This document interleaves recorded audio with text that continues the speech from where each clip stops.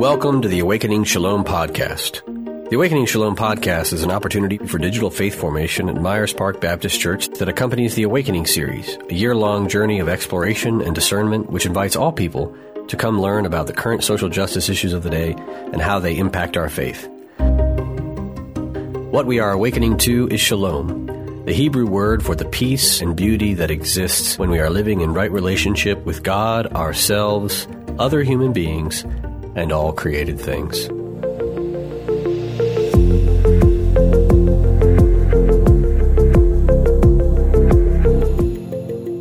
Welcome back to our Awakening Shalom podcast. My name is Mia McLean, and we are so excited to have a special guest with us today. Just a little bit about the podcast to refresh your memory about this series. We are in a series called Hupomoné, which is a word that is often used in the New Testament to refer to perseverance or patient endurance. And we see it a lot in the book of Revelation as the author, John of Patmos, is calling for the persecuted followers of Christ to have patient endurance in the midst of their oppressive season. And so this is what we're talking about today. And of course, in the original format, we were really strictly dealing with how people were persevering amidst the pandemic, the COVID-19 pandemic. But as our world has changed so rapidly, we will also be getting into other issues, especially as it relates to this ongoing fight for racial justice in this country. I am so happy to have this guest with us today.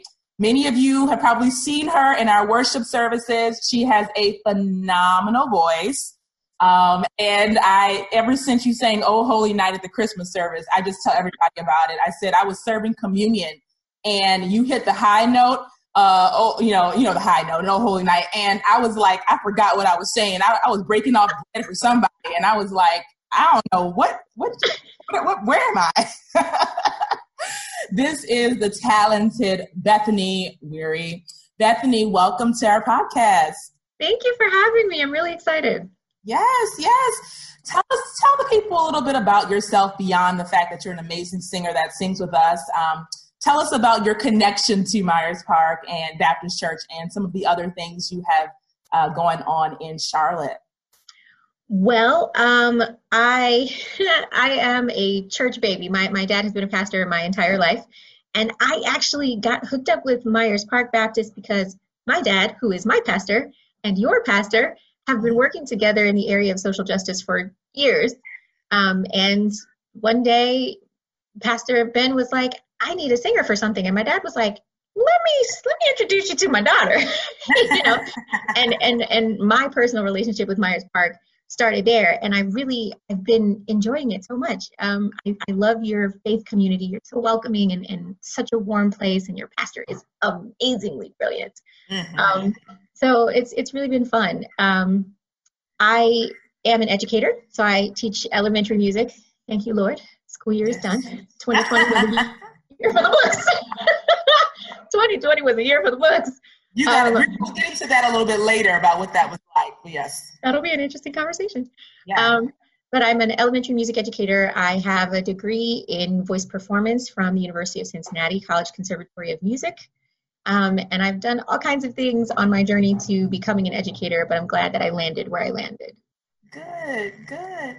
Well, we're happy to have you. And I said this in one of our earlier episodes. I think it was our first episode. We had singer Dawn Anthony on, who's a jazz vocalist in Charlotte. And we really wanted to hear from people who work in the area of art. So not just theology and philosophy kind of separate, but how people bring all of that together as they persevere in this season. To have a very holistic approach. I'm excited about this and diving into the conversation. So let's talk about how you persevere through the school year first, because we have some educators in our congregation, some people who are listening, and we have some parents who are like pulling their hair out. Like still, they're like, I'm so tired of homeschooling my kids. I'm so tired of my kids being on Zoom. What was that like making the transition? At first, it was very frustrating and very daunting because no one really knew how to proceed.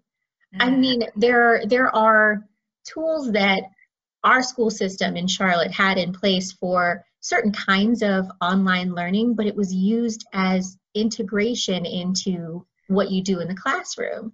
So to shift from in-person learning to entirely remote learning was like, we were all kind of like, okay, what do we do now? How do we do this? How much of this are we doing? How long are we going to do this? Like teachers, we plan long-term all the time. So if it is currently March, I'm already planning for June, right? Everything up until June has already been decided. So all of us were kind of like, okay, we have to redo everything. Okay, wait. And we have like 2 weeks to do it. So, okay, great. You know, it was quite a lot. And I've never had so many Zoom meetings in all my life inside of that 2-week period. I can't even, meetings and emails and text message strings and conversations after conversation. And, you know, I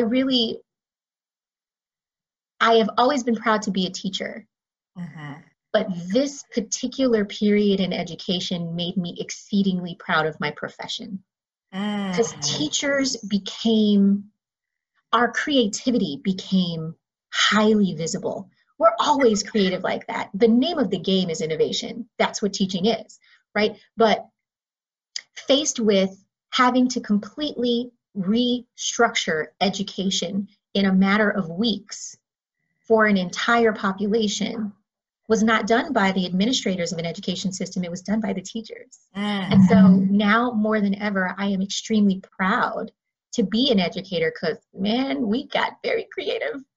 But one of the things, like I was talking to my teammates about this, all of the special area teachers is what they call them in elementary school, right? Your art teachers, PE teachers, music, dance, right?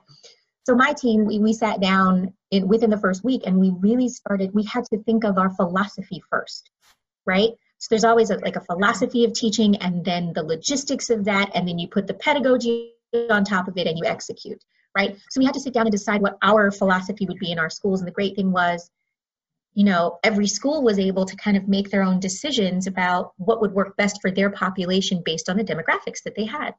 Based on our population, we knew that remote learning with lots of digital integration would be possible. So my team really started thinking about what that would mean classroom style. We knew that classroom teachers were going to Zoom a lot. Classroom teachers were going to use a lot of online classroom platforms. And the kids were going to be inundated with all this stuff that they hadn't had to use before. That's an oversaturation of technology. So our philosophy became what would be best for their social and emotional well-being. Instead of us adding to what they needed to do digitally, another Zoom meeting, another class, another online platform that they had to use and interact with on a daily or weekly basis, which was already going to stress them out, you know, with the classroom stuff that they had to do, all of their general education classes. So what we chose to do was a choice-based, self-paced option.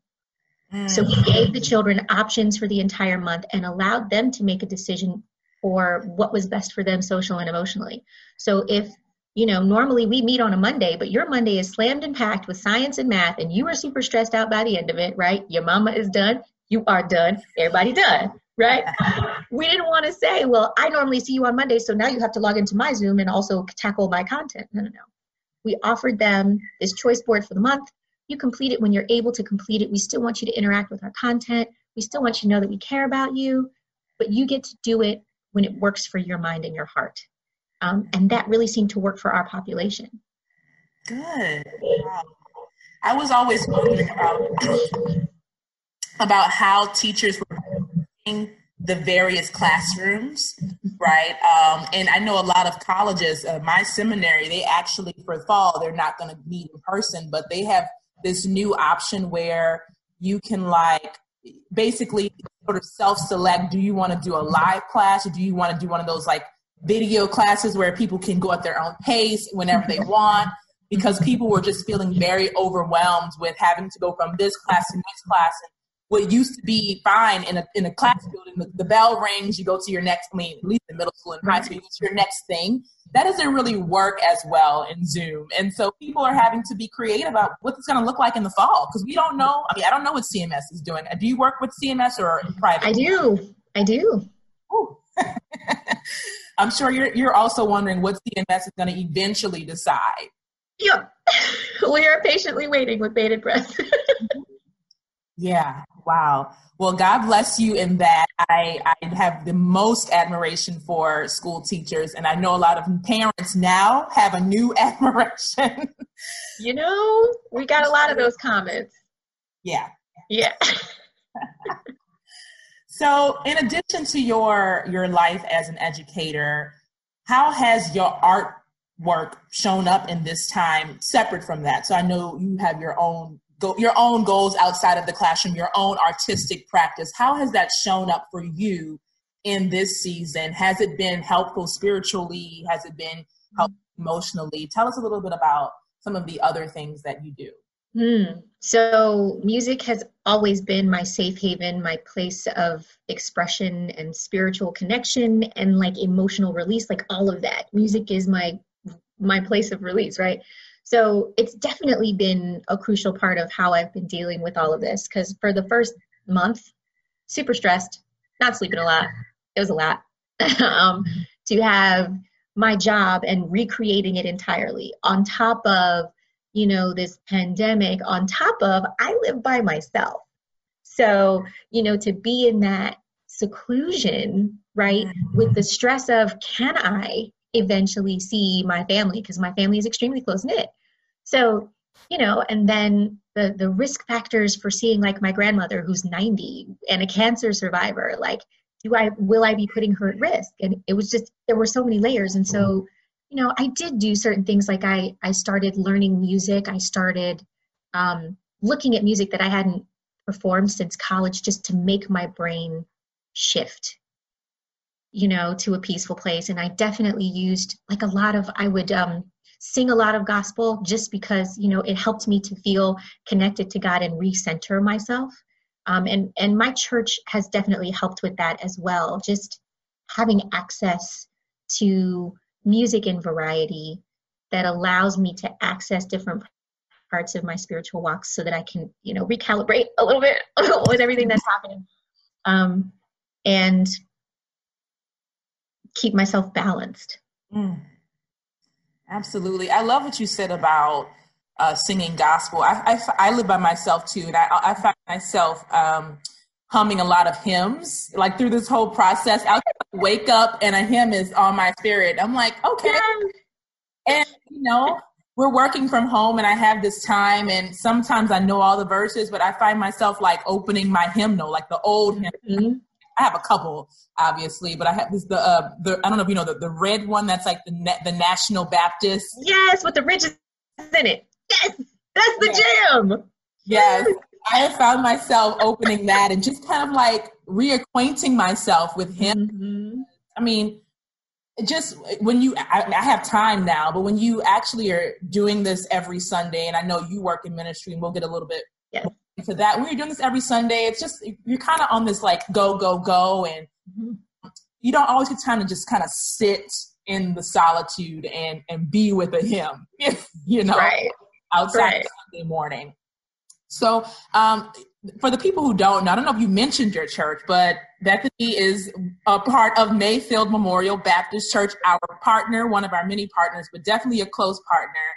And I still have not been able to go on a Sunday. It was my intention, and then COVID happened. So I was like, I got to go one Sunday when I'm not, doing something at my place of employment.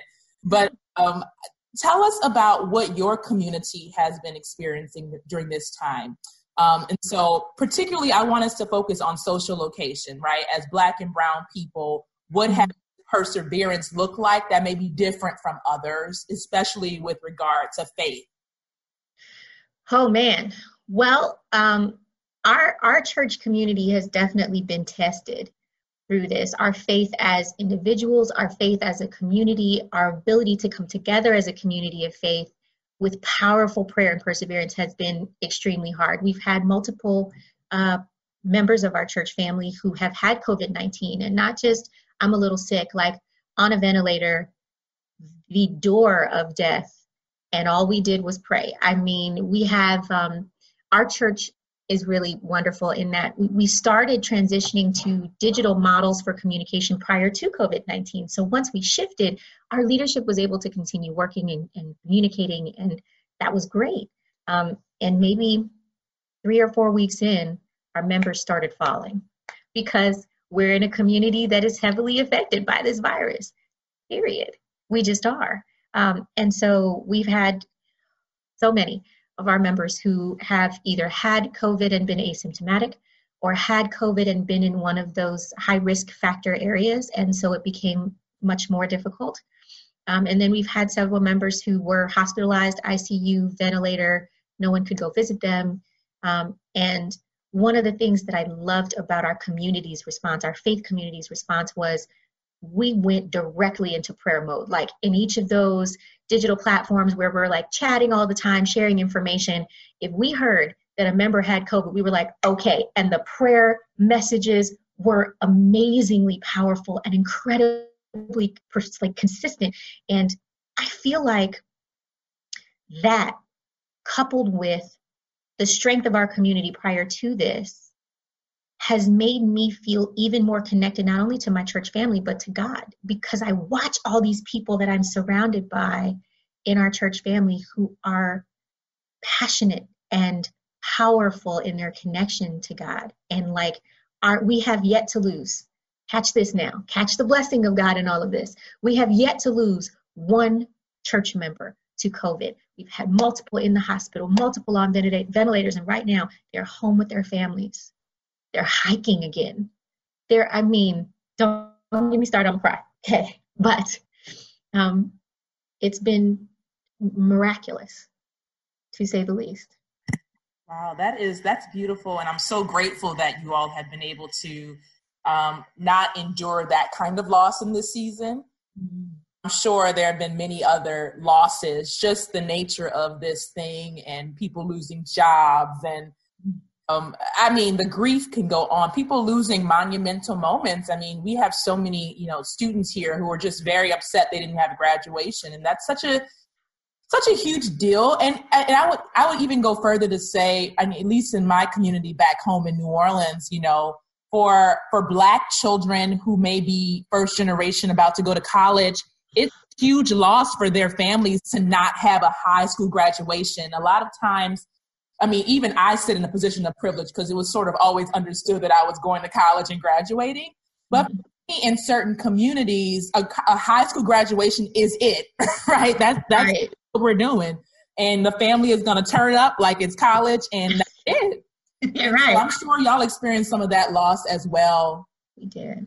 Yeah. We definitely did. Yeah. And we had multiple graduates in our congregation, and they were very sad about it. But we, like everybody else, we found creative ways to celebrate their victory. Our church has been very flexible in the way that we adjusted to virtual worship. So we have a whole ministry that's just dedicated to scholarship and education. And what they chose to do was one of those, like a don't rush kind of challenge, but, with Jesus. Yeah. And and our college and high school graduates got a chance to put on their cap and gown and show us, be proud of their accomplishment. And we featured it in one of our worship services, and it meant a lot to them. We have Congresswoman Alma Adams is part of our congregation. So she did a graduation address for them during morning worship, which was also cool, but I feel like it hit them pretty hard, because to reach any milestone like that is huge. To make it through all of the weeding out, because we all know every degree has classes that are meant to just make you want to quit. Mm-hmm. So to reach any of those milestones is huge. So I'm sure, everyone felt some sort of loss. Yeah. Having to deal with it. Yeah. I have a guest here for those who. So cute. And speaking of the loss and sort of the complications of this season, like I said at the beginning, when we first dreamed this up, we were very clear about persevering in the pandemic. And then this new round of protest came up after the murders of some key individuals that have been mentioned, but there are others. So Breonna Taylor, Ahmaud Arbery, George Floyd. And so now we're in this kind of simultaneous pandemic. We've been in the pandemic of racism for a while, but now in this protest season amidst a pandemic, which is very jarring. And there's also been a lot happening in the city of Charlotte. And I'm wondering if you've had any time to reflect on this as a person, as an artist, as an educator. What has that reflection, what does that processing look like for you? I'll be brutally honest. At the beginning of the protesting and the awakening, I will say, of our nation, I was awash with emotion. Like that first night of just this organic kind of protesting, I was watching, and I not only watched what the protesting looked like, but I watched the response of the leaders of our nation. And it was this roller coaster of emotions. I went from confused, how were you not seeing this before, to frustrated because I personally I am a descendant of people who were a part of the civil rights movement in the 60s. My grandmother was like one of the first people who was working in the polls once everything got shifted. My mother was one of the first wave of children who integrated public schools in the 60s. You know, it's a lot to process to be directly related to someone who already had to fight this fight, right? And we supposedly won this fight, and now we are back in a place where we're acknowledging that the fight stopped short, right? And we're not done. And so to think about that, to think about the stories that my mother has told of the sacrifices she made and the struggles that happened and the stressors that were happening, and then in turn, because of those struggles, the battles that my grandmother had to face in order to rectify them. And to think, okay, we're still in a place where those conversations are happening, those conflicts still exist. And then to see that the divide shifted and got larger. That's crazy to me, right? So it's like, it was infuriating and frustrating, and then it made me fearful because I was like, I don't want to do this. Just being completely honest, I don't want to have this fight. I don't think they wanted to have that fight. I just want people to live in peace and love each other. I don't understand.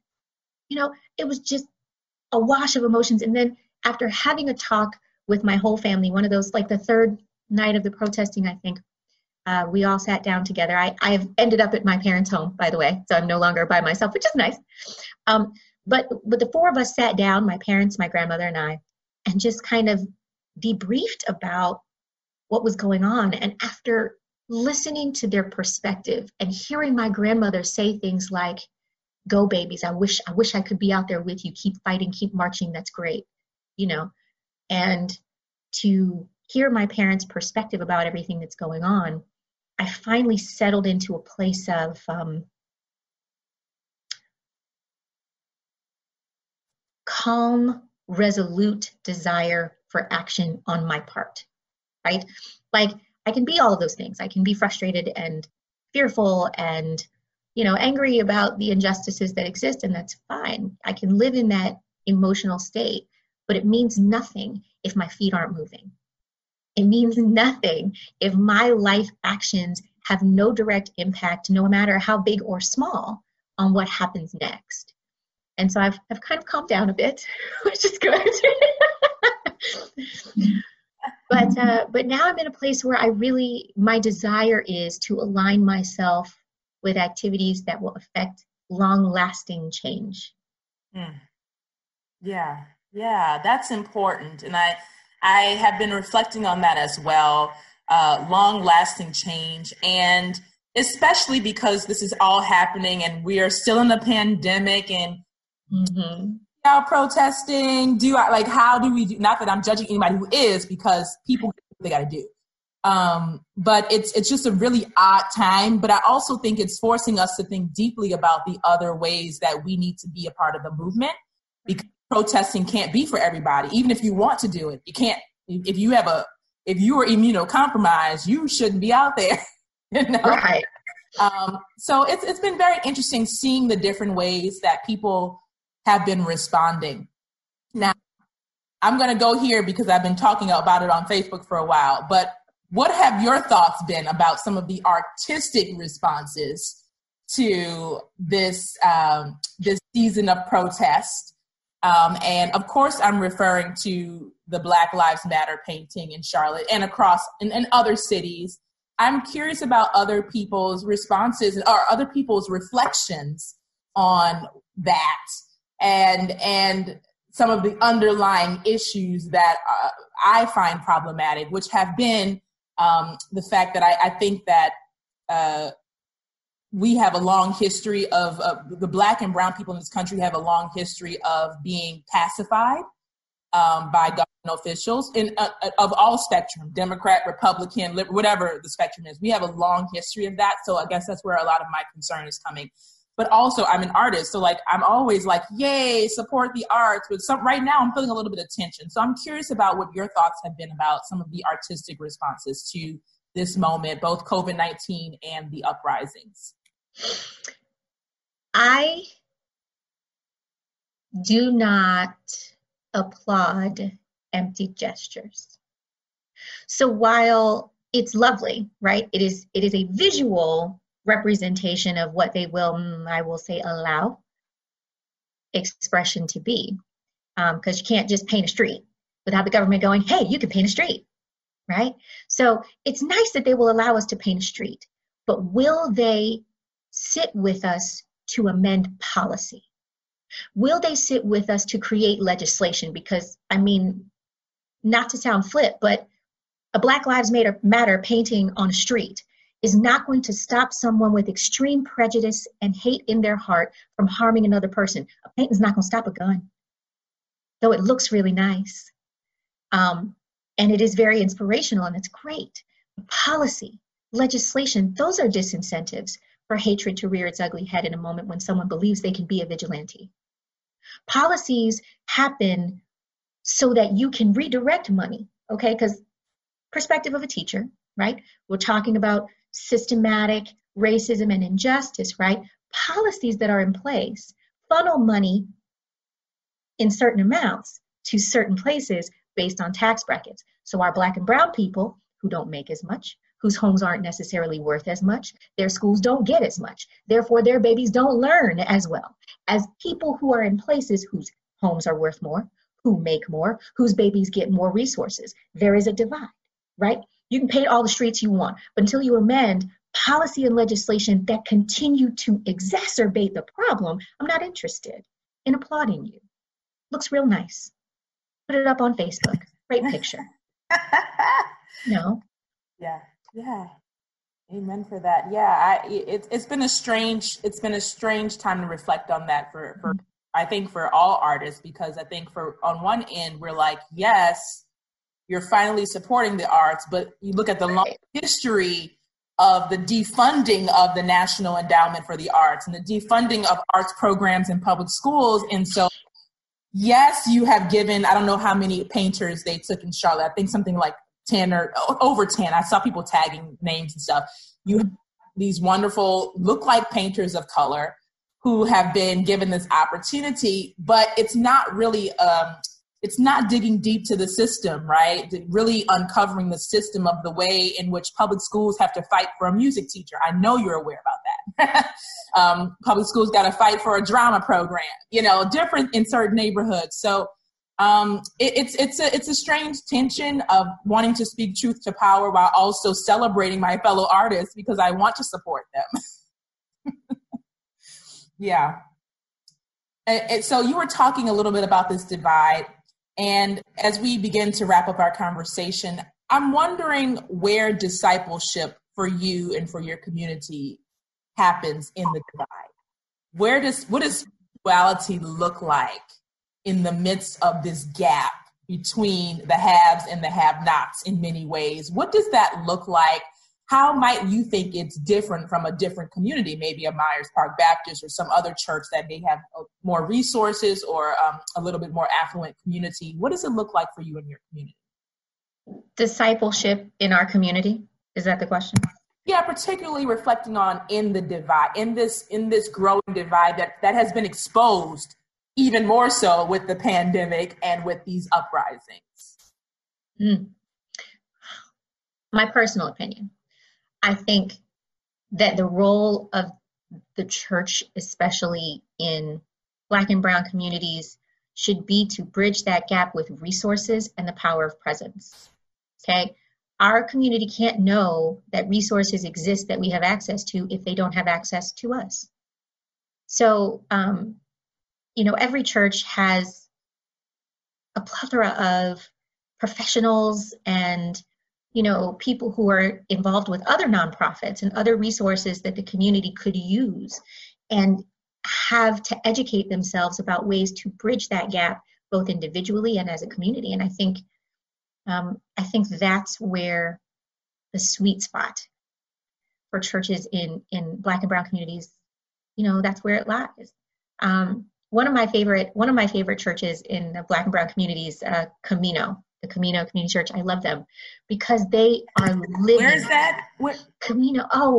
Oh my goodness. Camino is off of North Tryon, right where that like Waffle House is. There's a small side street right where the Waffle House is. If you head down that way, they have created an entire community just for that. They've got a thrift store. They've got a community center. There's a church. There's a clinic, resources, right? That's where they're focused on bridging the gap by providing what their community does not necessarily always have access to.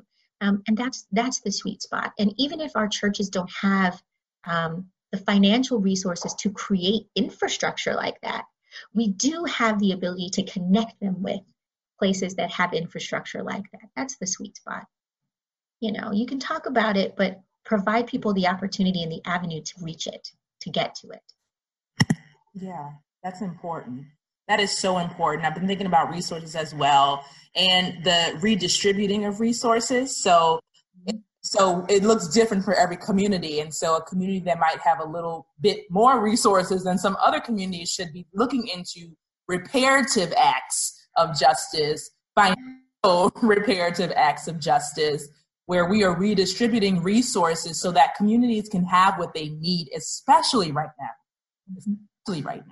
Yeah. And so personally for you, what has your spirituality in your arts life, what has God revealed to you in this moment? When I was a chaplain at a hospital, we would always end our day asking sort of, where did you see God? Because you would see so many awful things, so many sad things in the hospital. So where have you seen God in this moment, the past 3 months or in the past 2 weeks? How has God shown up for you? Man, so many ways to count. God has shown up for me in, revealing his miraculous power for people of faith who truly believe in, the power of his healing, like watching my church family battle COVID, conquer COVID, and come out, powerfully, healed from this thing. So like, there's that. And then I personally, I battle with depression and anxiety. I mean, I'm this happy, bubbly person, right? But I struggle with it daily. It's a daily struggle. It's a daily decision to focus on certain things. But it's definitely been a test to be secluded for 2 months, no, contact with any other individuals for 2 solid months was trying. And God revealed himself to me through that, through, having to refocus and having to really spend time focused on the word and focused on the work. And God revealed himself to me through working administratively with my church, like to see how quickly my church family was able to adapt and shift and really be focused on continuing to provide the word of God to the people who need it. It almost made me cry. That whole first week, we had like 5 or 6 days to figure it out. We were like, okay, we're going to do this. We don't know what this is going to look like. And to watch this, intergenerational, cooperative, creative workspace, I saw God in the generational, like what is normally a generational divide in work, becoming this cooperative, collaborative, creative space through which we've made something quite beautiful. And I just, I've really been enjoying that, watching everything grow and develop. That was beautiful. You've been using the word divide a lot, and I've just been thinking about how God shows up in the divide, in the God always shows up in the gap to bridge the gap, right? And I think that is so beautiful. And I'm looking forward to the ways in which, as this continues and as we start to get back to some sort of a new normal, not the old normal, because I don't want to go back. It's gone. Some things that got to go. But I hope that we can continue to work together so that we can be the hands and feet of God in the divide, right? That's my hope for us. And I think that artists are those people, right? I think that we are the people who are the hands and feet of God in the divide, always the first to call out what it is and to try to bring some hope and harmony in the world. Yeah. Thank you. Thank you for joining. I've thoroughly enjoyed this conversation. Me too. Yes, we have to do it again. After this is over, we can do it in person. Love it. Yes. Thank you for being a part of our congregation in an adjacent way. I always tell people there's no such thing as having one church, right? I tell people you have to have multiple churches and multiple affiliations. And we definitely consider you a part of our family. And we look forward to the day when you can come back in our sanctuary and grace us with your beautiful gifts. And of course, have your father back as well. Awesome. Looking forward to it. Yeah, good. Thank you for joining.